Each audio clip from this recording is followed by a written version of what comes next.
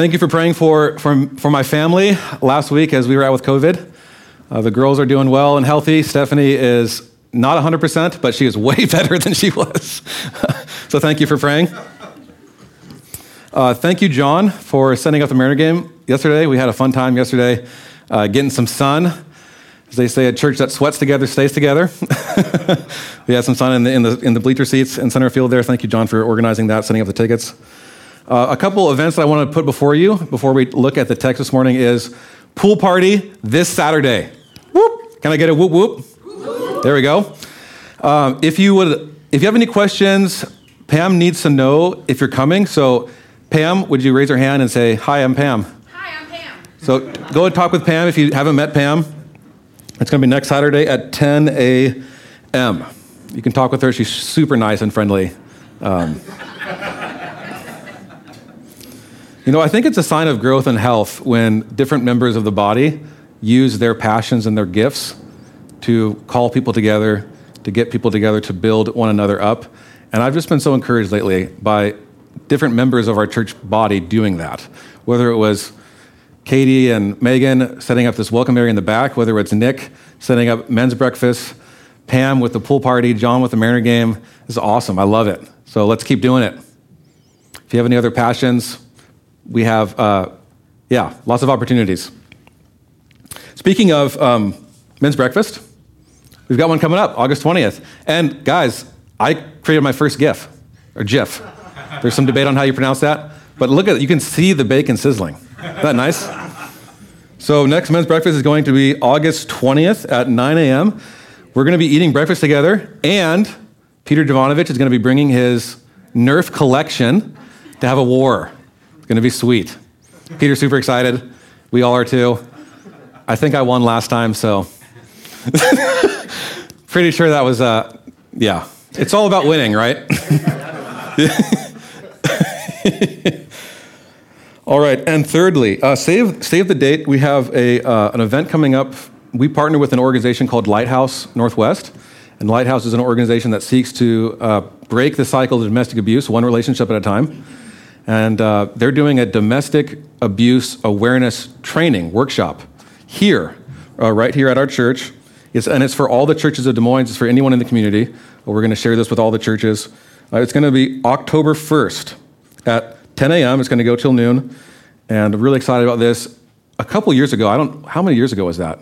Some years ago, many moons ago. There was a workshop at Resurrection Lutheran Church in Des Moines that many of us went to, and a lot of us found healing, a lot of understanding on the awareness of abuse. So since it's at our church, let's represent and show up and support Sarah and learn from her. October 1st, 10 a.m. October is Domestic Violence Awareness Month. Didn't know that. I learned that in 1987. Domestic Violence Awareness Month was launched, and then in 1989, Congress passed. This is the observed month now. October is Domestic Violence Awareness Month. So October 1st, right here, 10 a.m. I'm excited about that. Next week, actually, the executive director of Lighthouse, Sarah Tuttle, is going to be here with us to share briefly about that training and an event coming up and some exciting opportunities for Lighthouse and how our church can continue to partner with them in new ways. I'm excited about. So next week, Sarah's coming to that. All right, I think that's all the announcements I have. Let's turn our attention to the text. 1 Timothy chapter 6, verses 11 through 21. This is the final section of the Apostle Paul's first letter to Timothy. These last verses that we're looking at, this is the 9th and final week we'll be in 1 Timothy. Everyone says, "Aw," right? Aw. But we're excited about what's happening next. In the fall, we're going to pick right back up where we left off last fall, winter, in 2 Samuel. And we're going to finish 2 Samuel up until Advent, and then who knows what the Lord has planned for 2023. Yes.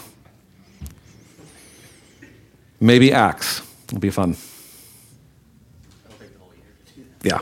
Anyways, something is coming up, and I'm excited about it. So, when it comes to fight or flight, you guys know this expression, this physiological response in us when we're faced with something that's dangerous or we sense a perceived threat or peril, fight or flight. Where would you put yourself in those categories? Are you a fighter or a flighter? Or does it depend on the situation?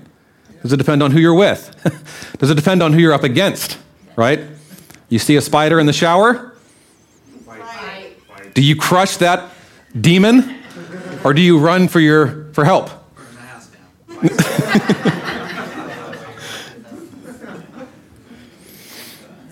When you come across, we had some friends of ours from Louisiana here a couple weeks ago. There's tons of snakes in Louisiana. We experienced some snakes when we lived there. When you come across a snake in your driveway, do you run inside the house or do you run and grab a shovel to kill it? Yes, there's different responses, fight or flight.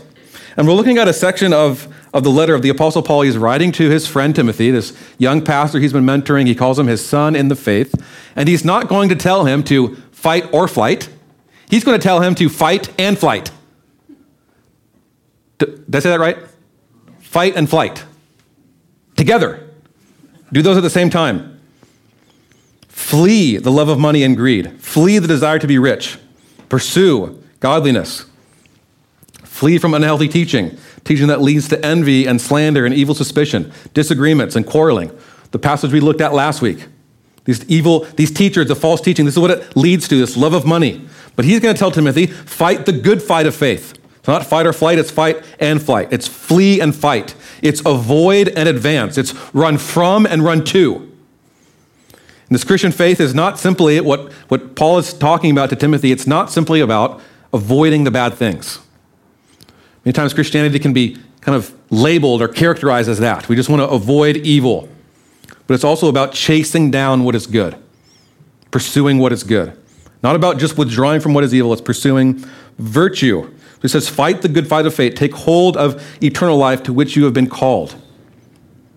Flee unrighteousness, but pursue righteousness, right? Flee from hate and pursue love. Flee from harshness and run to gentleness. This is what Timothy is going to hear from his father in the faith, the Apostle Paul. He writes, verse 11, but as for you, O man of God, he's making a contrast between those other guys he was talking about earlier. Yeah, those false teachers. Those are not men of God. As for you, O man of God, flee these things. And he's talking about love of money. He's talking about envy and quarrels and strife. Flee false teaching. And he says, pursue righteousness, godliness, faith, love, steadfastness, gentleness. He says, fight the good fight of the faith. Take hold of the eternal life to which you are called, and about which you made the good confession in the presence of many others. Notice what Paul writes there. Take hold of the eternal life. It's not earning eternal life. It's take a hold of the life that you've already been given. That the life that Jesus has given you, take a hold of the calling to which you have been called. In other words, don't become complacent. Grow in this thing. The goal is future-oriented, eternal life, perfection. So live your life in accordance with that end. Don't lose sight of that. God has called his people to a life of growth in godliness, growth in future. Returning to imaging God in clear ways in your life and your character and your attitude and your heart and your thoughts and your posture. Because when God calls a person to himself, he calls them to a life of growth in godliness. So when we set our sights on godliness, we're living in accordance with God's design for our life, God's calling for us. He says, take a hold of eternal life. Live along the grain to which you have been called, not against it. Along the grain is godliness. He's to pursue godliness in contrast to these false teachers. He's not to be motivated by selfish goals or accomplishments. He's to be motivated by the calling of God and an awareness of the accountability of God, the fact that he's accountable to God. Look what he says in verse 13. I charge you in the presence of God, who gives life to all things, and of Christ Jesus, who in his testimony before Pontius Pilate made the good confession to keep the commandment, unstained and free from reproach, until the appearing of our Lord Jesus Christ, which he will display at the proper time. He who is the blessed and only sovereign, the King of kings, the Lord of lords, who alone has immortality, who dwells in unapproachable light, whom no one has ever seen or can see, to him be honor and eternal dominion. Amen. So keep the commandment to flee and pursue, to fly away from ungodliness and to fight towards godliness. It's a call. What is the commandment? Certainly refers to what he was talking about before. Keep the gospel pure. It's a call to do what what Paul has charged Timothy to do in Ephesus, right? We look back at the beginning of the letter. This is what Paul has written to Timothy at the beginning, chapter 1, starting in verse 3. As I urged you when I was going to Macedonia, remain at Ephesus, so that you may charge certain persons not to teach any different doctrine, nor to devote themselves to myths and endless genealogies which promote speculation, rather than the stewardship from God that's by faith. The aim of our charge is love that issues from a pure heart and good conscience and sincere faith. It's this charge. What he charged Timothy in verse 15. The saying is trustworthy and deserving of full acceptance that Christ came into the world to save sinners. Verse 18, this charge I entrust to you, Timothy, my child, in accordance with the prophecies made previously about you, but by them you may wage the good warfare. See another connection to fighting there, holding faith and a good conscience. So keep the commandment. All that I've charged you, I think it involves all that I've charged you about personal discipline and growth in holiness. And I think ultimately it means the gospel, the sound, healthy teaching of the gospel. Keep the gospel, the commandment, unstained and free from reproach. It's a call to live your life free from reproach. He said in 1 Timothy chapter 4, verse 16, keep a close watch on yourself and the teaching. Persist in this, for by so doing you will save both yourself and your hearers. So I think the call to keep the commandment pure is a call to keep the gospel central, pure, at the center. Keep Jesus at the center of your teaching and the church. Not a love for money, not using others for selfish gains, not a love for power, not a love for self, a love for Jesus. Keep the commandment pure. Elsewhere in the scriptures, we see this about this, the commandment can be referred to this. 1 John 3:23, and this is his commandment. What's the commandment? How could you summarize it? That we believe in the name of his son, Jesus Christ, and love one another, just as he's commanded us. So I take this as keep the gospel free and unstained and pure. Keep the commandment. The gospel doctrine that empowers love for God and love for others, keep this free and unstained. Because these false teachers are trying to pollute this. It's not going well. Keep the gospel, the call to love God and love others. Herald this message until Jesus returns and until Jesus appears the second time. And he just starts boasting, glorying in Jesus and in the Father. He says, he will appear at the proper time. He is the King of Kings. He's the Lord of Lords. He dwells in unapproachable light, which unapproachable light is like approaching the sun. His light and his glory is just, it's so powerful and so good. It's blinding, it's radiant. God told a guy named Moses in the Old Testament, no one can see my face and live. Unapproachable light is like light that you can't see. It's removed from human sight. And he alone, he says, has immortality. It's another way of saying he alone has eternal life that he gives. So to him be honor and eternal dominion. Amen. And so he's praising God for he's elevating the transcendence of God. Maybe the false teachers at this time were spreading, promoting a belief system that was kind of shrinking God, diminishing God, dishonoring the name of Jesus. But he says, at the proper time. Yes, there might be these false teachers that are out there. There might be these false teachers that are dishonoring the name of Jesus, but at the proper time, this Jesus is going to come. And Jesus will appear. And in light of this promise, keep the commandment free and unstained, free from reproach. Do you get the sense of seriousness? I got a sense of seriousness as Paul is ending this letter here. As for you, he says, Timothy, in contrast to the others, O men of God, I charge you in the presence of God. You ever said this to someone? That's a weight to say that. I charge you in the presence of God. What is so important to Paul? It's the gospel of grace. One commentator noted, Paul focuses on the glory of God in order that the corresponding smallness of Timothy's opponents might be seen. And even though for Timothy, these opponents might be creating a lot of stress or conflict in the church, he's reminding Timothy the glory of God will make these opponents and these problems seem small in comparison to eternal life. And then Paul has some final instructions there, and he's kind of shifting from specifically to Timothy to the rich in the church.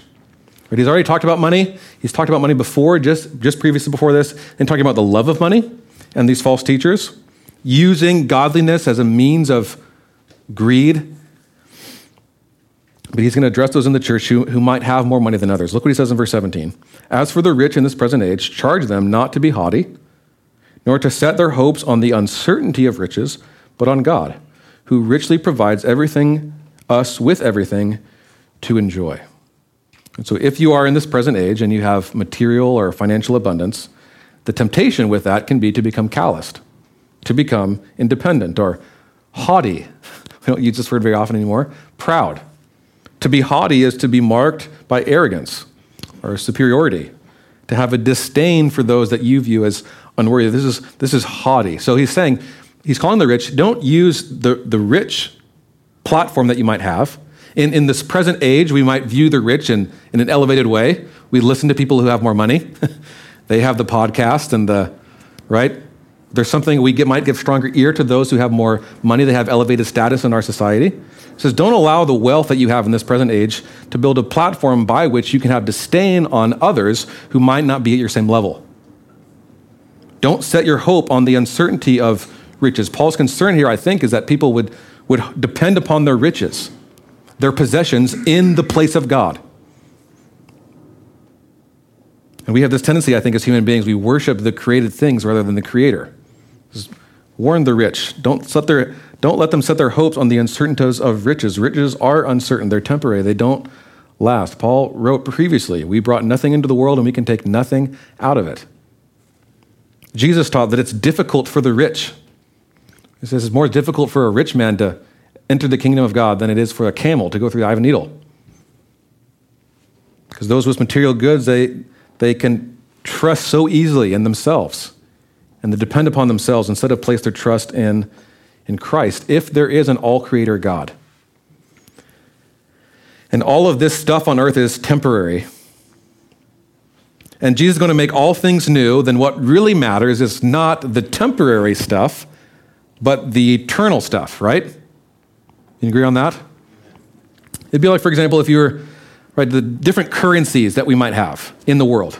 So if you were to travel to Europe, let's say you're going to Germany and you want to get some euros. Last I checked on Thursday, $1 was equal to 0.98 euros. So if you wanted $100 euros, you'd have to exchange $101.80. That's the exchange rate. Well, what if about a year ago you wanted to travel to Venezuela and the Venezuelan crisis? At certain times last year, $1 was equal to 1.4 million bolivares. It went all the way up to 2 million. If you went to Venezuela with $10, I watched a YouTube video on this guy. He had $10. He traveled the capital city. He took taxis. He ate bananas. He went to lunch. He went to beach. He took a taxi across the city. Right? You can't even take an Uber from here to SeaTac for less than $10. My brother Micah went to Vietnam a few years ago. He brought some dollars. He could live like a king. The Vietnam currency is the dong. It's 23,390 to $1. So what happens when you travel to Vietnam or to Venezuela? Or countries like Peru or Hungary, where the money doesn't mean as much to you because it just goes so much farther. You might spend more money, right? You might stay in nicer hotels than you might normally. You might get the tomahawk steak instead of the regular steak. You might be more prone to tip much more higher because you have so much more of it. You tip and it's foreign. It doesn't have as much value to you like the money that you have at home. So your valuable currency is the one that you use in your hometown city. It's the stuff that has the most worth. I think we can think of treasures in the kingdom like that. The dollar to kingdom coin, if you will, or God's gold, or the Jesus jewel, right? Or any cheesy expression you could create for treasures in heaven, doesn't compare. And we are living in a foreign land. And the focus that we are to have is not on this foreign currency, but on the eternal, the currency that we use at home, these eternal treasures. This is the currency we're to care most about, these eternal treasures. And we show that we're truly about the kingdom as we give away this foreign money. It doesn't mean as much to us as the eternal treasures do. Doing good works, that means more to us. When we do good to those in need, this is what he says in verse 18. They are to do good, to be rich in good works, to be generous and ready to share. thus storing up treasure for themselves as a good foundation for the future so that they may take hold of that which is truly life. Now, what are eternal treasures? No one really knows. It's not really clear in the scriptures. Some theologians, guys that are much smarter than me, have argued that eternal treasures will be like our capacity for joy. So eternal treasures will be like, some of us will have a bigger cup than others in our capacity for joy, but all of our cups will be full. And there won't be this comparison and this envy. That kind of makes sense to me, but the point is, what we're to care most about is eternal treasures. And we're to be rich in good works, not necessarily rich in dollars and cents and gold. R.C. Sproul says it like this: generous distributions of one's wealth to meet others' needs does not earn eternal life, but it demonstrates that one's hope has been transferred from the uncertainty of riches and placed instead on God, the lavish giver. The scriptures are clear that God blesses his people to bless others. And if God has granted some people with more money than others, he intends that those people would give to those, to share, to be good in works. Kerry Jester, I remember the first couple of times I was talking with him, he said this phrase that was kind of funny, but it stuck with me, and it's not original to him, I don't think, but he has said, the last thing to get saved on a person is their wallet. It's their money, right? But I think you spend your money on what you really believe in, right? Jesus taught, where your treasure is, there will your heart be also. So what's Paul doing here? He's trying to help those who are rich follow Jesus, to not put their hope in their riches. And Jesus taught, you want to know where your heart is? Follow your bank statement, your credit card transactions. Tally up your receipts. Heard it said once that we're most like God when we're giving. And how can you develop more of a heart for others? How can you grow in generosity? How can you grow in being ready to share? How can you grow in your love for the poor? You can give.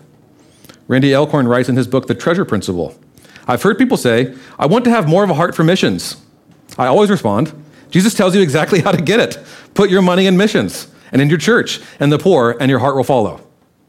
This is what Paul is trying to help the rich to see. Put their hope, their heart in Jesus. And those who are rich have an opportunity in this present life to do great good, to do great works. And Paul wants them to keep their hope in Jesus. And finally, he has some concluding words to Timothy, starting in verse 20. He says, O Timothy, guard the deposit entrusted to you. Avoid the irreverent babble and contradictions of what is falsely called knowledge. For by professing it, some have swerved from the faith. And he concludes with, grace be with you. So Timothy is as a steward, to be a faithful manager, a trustee of God's treasure, this great gift of the gospel. It's been deposited to him, and he is to guard it, to protect it, this healthy teaching. And some have concluded and noted here that the end of Paul's letter seems kind of abrupt. Like if you read other letters in the New Testament, Paul sometimes says like, greet this person, send this person love, this person over here, right? He has different comments, but he just ends with grace be with you. And the commentators, the scholars that I was reading said that's probably because this letter has so much weight here at the end, that he wants to denote the seriousness of it. And the final grace be with you is written in the Greek in the you all, right? Friends from Louisiana would say y'all. We don't necessarily say that as much in the North. We say, or you guys. There might be that. It's like, peace be with you guys. Right? If Paul was from the Northwest, he might say that. But peace be with you all. He wants Timothy and the church in Ephesus to be characterized, to be blessed, to be fueled, to be motivated by the grace of God. It says the grace of God is transformative, so find the grace of God, set it at the heart of the church, set it at the heart of your teaching. This gospel of grace is what sets the Christian faith apart from any other religion. It's about grace. What transforms lives in churches is grace as it's preached in the pulpit and lived out in the lives of the church. So grace be with you. Not anything else. Any kind of other kind of religion or traditions, grace be with you. That's what Paul wants to conclude his letter with, grace be with you. So, how do we apply this text written to Timothy, to the church in Ephesus, and now we're reading this and studying this morning? I think it means we should fight the good fight of faith and flee unrighteousness. Fight and flight, amen? Let's fight and flight together. The fight is the fight of faith. Notice what he says there. Fight the good fight of the faith. Fight is not with ninja swords and fisticuffs and guns. It's the good fight of faith. What does that mean? I think it means it's a fight of belief. So you might endure, you might, as Paul writes here, you might be gentle and loving and generous because of guilt, right? You feel like you have to, so you give. Everyone else is giving, I'll give. You might be nice because of social pressure or kind of just common wisdom. If I'm nice to you, the likelihood of it being that you'll be nice to me, so I'll be nice to you, come on. Return the favor. You don't? Pfft. Cut those guys off. Wow. It seems ultimately that if we don't believe, we don't have faith, then we won't really be, we'll just be pretending, right? So what would it look like to fight to believe when your feelings of, say, anxiety seem crippling and controlling? I think it means you become curious about these feelings. What is at the heart, the root? What am I desiring? What am I placing a burden on myself that I wasn't intended to carry? The scriptures invite us, cast your anxieties upon the Lord because he cares for you. What a beautiful promise that is. What does that look like? Here's what it's looked like in my life. God, I'm feeling anxious. I don't really believe that you've got this. Our finances are tight. Right through COVID, church giving just plummeted. Are we going to make it? What am I going to do? I rooted my life here, God. We're going to have to move somewhere. I really don't want to go anywhere else. Please don't move me to the south. Just rip my beard out. Will you take care of me? This is really the questions I had. Can you take care of us? God, I feel lonely. I feel abandoned. I feel like you don't care about me. No one cares about me. God, I feel afraid. I'm not sure what to say. I'm not sure how to lead. I've been studying a passage of scripture all week, and I don't know how to encourage the church. I don't really even know what the passage means. How can I teach on it? Help me, God. I feel like a failure as a husband and a father. I've had these feelings. And there can be two dangers when you share these feelings with a friend. One is, one response can be kind of minimized, right? Oh, Daniel, stop it. You're a great father. Yeah, don't stop that. Your feelings are dumb. Don't be silly. This is my tendency. I tend to minimize. I tend to withdraw. I tend to isolate and avoid.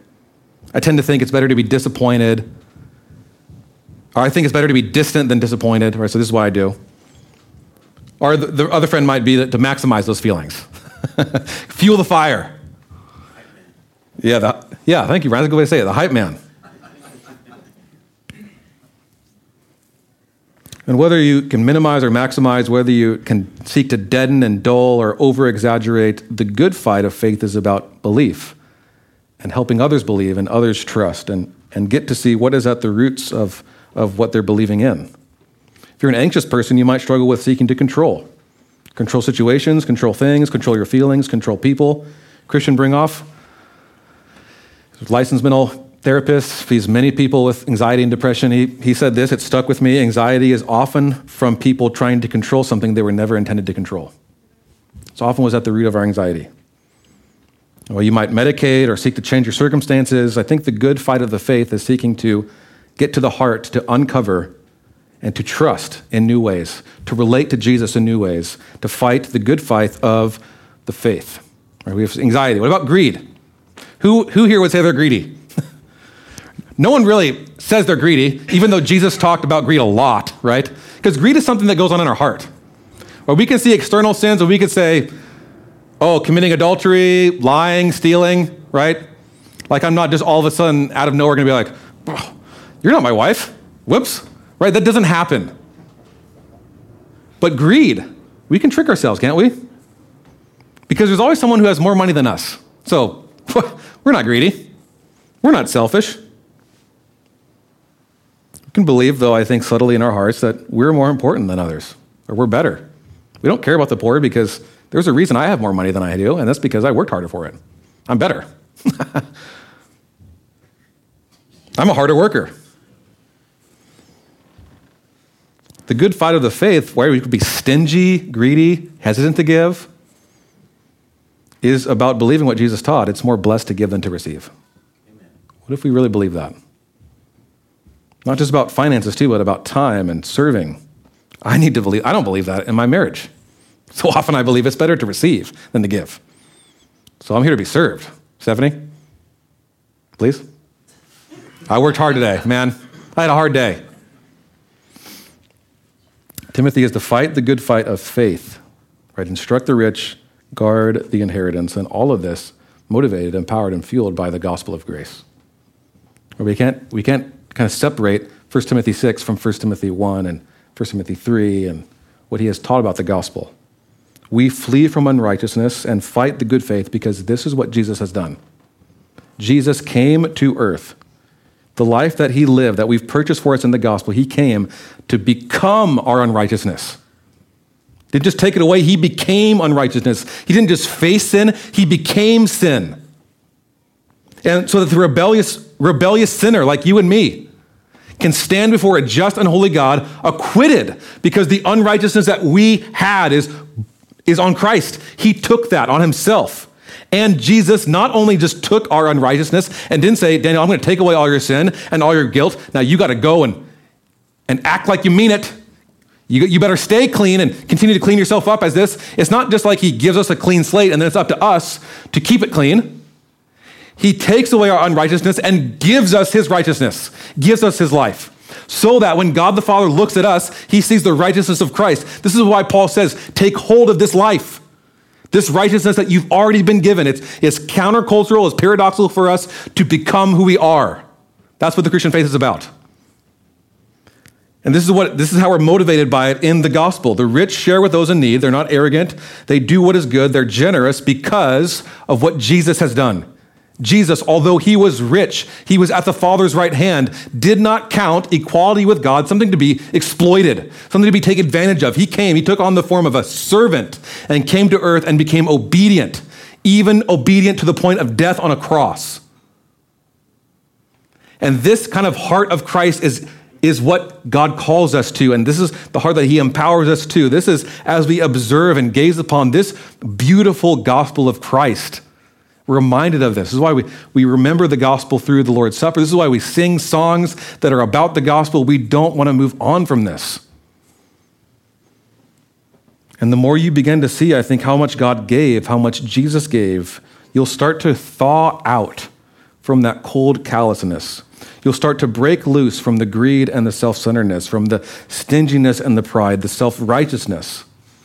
And you'll begin to have a heart for others and those who might not be as fortunate as you. And when lives are changing and the fruit of the gospel is evident, the grace of God changes people. I've seen this. I not only believe what the scriptures teach on this, but I've seen this. I'm seeing this in this church. I've seen churches, and I've led and preached sermons that the crux really more is about fear and guilt and shame. Those can work, kind of. People can change because they feel bad, but it's not as joyful and it's not as long-lasting.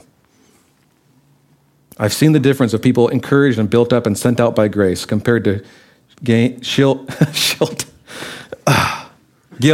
and fear. Sorry, guys. I've seen the joy that accompanies the gospel. So, church, may we not only seek to flee unrighteousness and fight for godliness, seek to share with those who are in need, be rich in good works, but may we seek to protect this gospel, guard this gospel. I want to protect this gospel from the pulpit. I want this church to guard this gospel. May we seek to do the same. This grace of God, this grace is what calls us to these godly virtues and Christ-likeness. And growth is about coming to more fully believe this, coming about more fully to trust this, what God has done, what he said he will do, who he says you are, and living in light of that. Amen? Let's go to war. Let's fight the good fight of faith. Let's flee from harshness and unrighteousness, and let's take hold of the eternal life to which we've been called. Let's pray.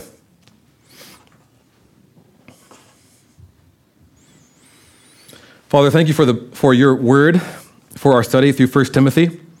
for the instructions that you've given and preserved for us through this letter to Timothy about how the church ought to behave, how the church ought to conduct themselves, how we can operate and posture ourselves towards one another as the household of God.